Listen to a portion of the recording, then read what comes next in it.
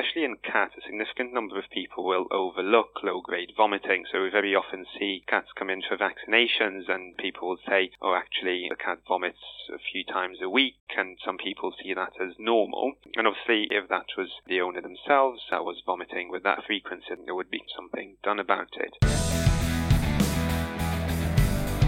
Welcome to the Vet Times podcast, a concise, weekly, topical, clinical podcast from the people behind Veterinary Times.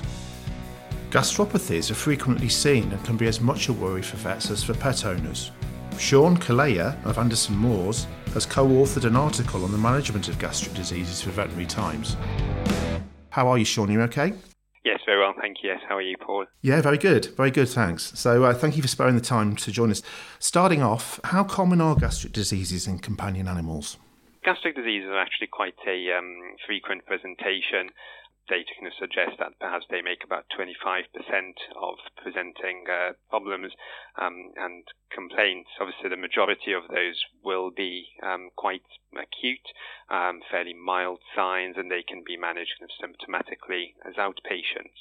A proportion of these patients might well be surgical emergencies, and obviously they should be managed appropriately, and that's obviously something that is very well discussed on quite a few other resources. And then I suppose there's the chronic aspect of gastric disease, and actually about half of up to about half of asymptomatic dogs can be diagnosed with chronic gastritis, and if we look at dogs that present with chronic vomiting, then about 35% of those will have one form or another of chronic gastritis. And then looking at kind of other groups of patients that have gastric disease, perhaps secondary to extraintestinal disease, so things like hypoadrenocorticism or dysmotility, especially in critically ill patients, and in people, about 50 to 60% of critically ill human patients will have intestinal dysmotility. So it's very important not to overlook these secondary gastric diseases. Obviously, pets are brought in when they've displayed some clinical signs. What kind of things are they coming in with? What have the owners themselves noticed? Very often, again, with the acute cases, you tend to get this frequent and very often persistent vomiting. Some of these cases will have been vomiting multiple times overnight, and generally speaking, that's when the owners tend to get particularly worried. Some of them will be anorexic, and obviously you can get quite a lot of lethargy in these cases. We very often find that hematemesis triggers kind of a more urgent presentation, because obviously people see blood and they're just suddenly a lot more concerned. And then I suppose with the more chronic cases, especially in cats, a significant number of people will overlook low-grade vomiting. So we very often see cats come in for vaccinations and people will say, oh, actually, the cat vomits perhaps a few times a week, and some people see that as normal. And obviously, if you look at it kind of objectively, if that was the owner themselves or a human that was vomiting with that frequency, that would be completely intolerable, and there would be something done about it. And I suppose it's in those cases, very often people bring their pets in because there's a sudden worsening or because they've developed other signs like weight loss, again diarrhea or a poor appetite. And I suppose in some of the more severely affected acute cases, we tend to actually diagnose them with perhaps an underlying chronic gastroenteropathy.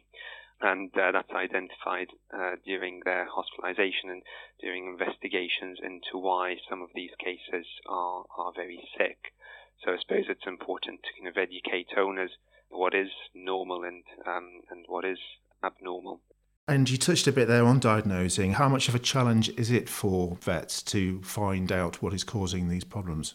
Yeah, so I suppose same as with any disease, starting with kind of a really good history and a physical examination can help narrow things down quite a lot. Gastric diseases can, as a whole, be quite challenging because once you've excluded kind of all the other potential causes, so toxins, dietary indiscretions, drug administrations, then we're potentially left with kind of more vague signs. So a lot of these kind of mild acute presentations don't really warrant much further investigations, obviously depending on the examination findings and how the patient presents. With the more chronic cases, and obviously further investigation is totally appropriate. And those cases are quite tricky because the signs can be quite variable, they can wax and wane. And then on kind of our basic examination, we might not find much. Basic blood tests, again, may not be very specific. And although that is useful because it helps us exclude things, it doesn't necessarily kind of pinpoint the exact diagnosis. Very often these cases do require some imaging, and ultrasound is very often the first choice of modality for intestinal disease because it gives us a lot of detail, but unfortunately it's very user dependent. And then again, a significant portion of these cases may need endoscopy and gastric, and in those situations we also do duodenal biopsies, and specialist ultrasound and endoscopy may not always be available for a variety of reasons to all cases. So I suppose in those cases, once we have excluded kind of all sorts of other potential extraintestinal causes or intestinal causes that can be kind of more readily identified, then sometimes kind of doing hydrolyzed diet trials may be appropriate, not just as a management tool, but also to help us characterize the kind of disease that might be going on. And on the management side of things, I mean, once you have diagnosed and the owner's been given that diagnosis and the pet is back home, how much of a challenge is that for them? I mean, there are obviously different cases and lots of different disorders, but when you advise them, are there key things you ask them to look out for moving forward? Yes, and I suppose, as you say, there's kind of quite a variety. The whole spectrum of gastric disease is kind of quite broad, and obviously all the management and different aspects of treatment will vary from patient to patient. I suppose from our point of view, kind of avoiding things like dietary indiscretion is generally quite important, although we know that that's quite difficult with some dogs. And obviously kind of in terms of other things, obviously reducing kind of the use of medication without kind of veterinary prescription or veterinary advice. Non-steroidals would be kind of the main thought there, given obviously the risk of gastric ulceration. And then I suppose in the more chronic diseases, then adhering to medications, but especially adhering to hydrolyzed diets, especially while we're doing dietary trials. And that very often can become frustrating, where we have multiple potentially very severe relapses purely because of dietary indiscretions or because owners have not strictly adhered to a hydrolyzed diet trial, and it can make especially diet trials in those kind of initial few weeks very challenging to interpret, and can make the whole process frustrating for everyone involved and potentially obviously be of detriment to the patient themselves. There must have been some interesting cases you've had to deal with. Obviously, you'll see these conditions quite a lot, as we've sort of established. But have you had any notable ones where you've been initially baffled, but you've come through to a really successful outcome? Yes, I think as we've said with gastrointestinal diseases, because sometimes they can be quite vague, it can be a little bit challenging. And once you've established that you have a primary gastrointestinal problem, getting to an answer is not always very straightforward.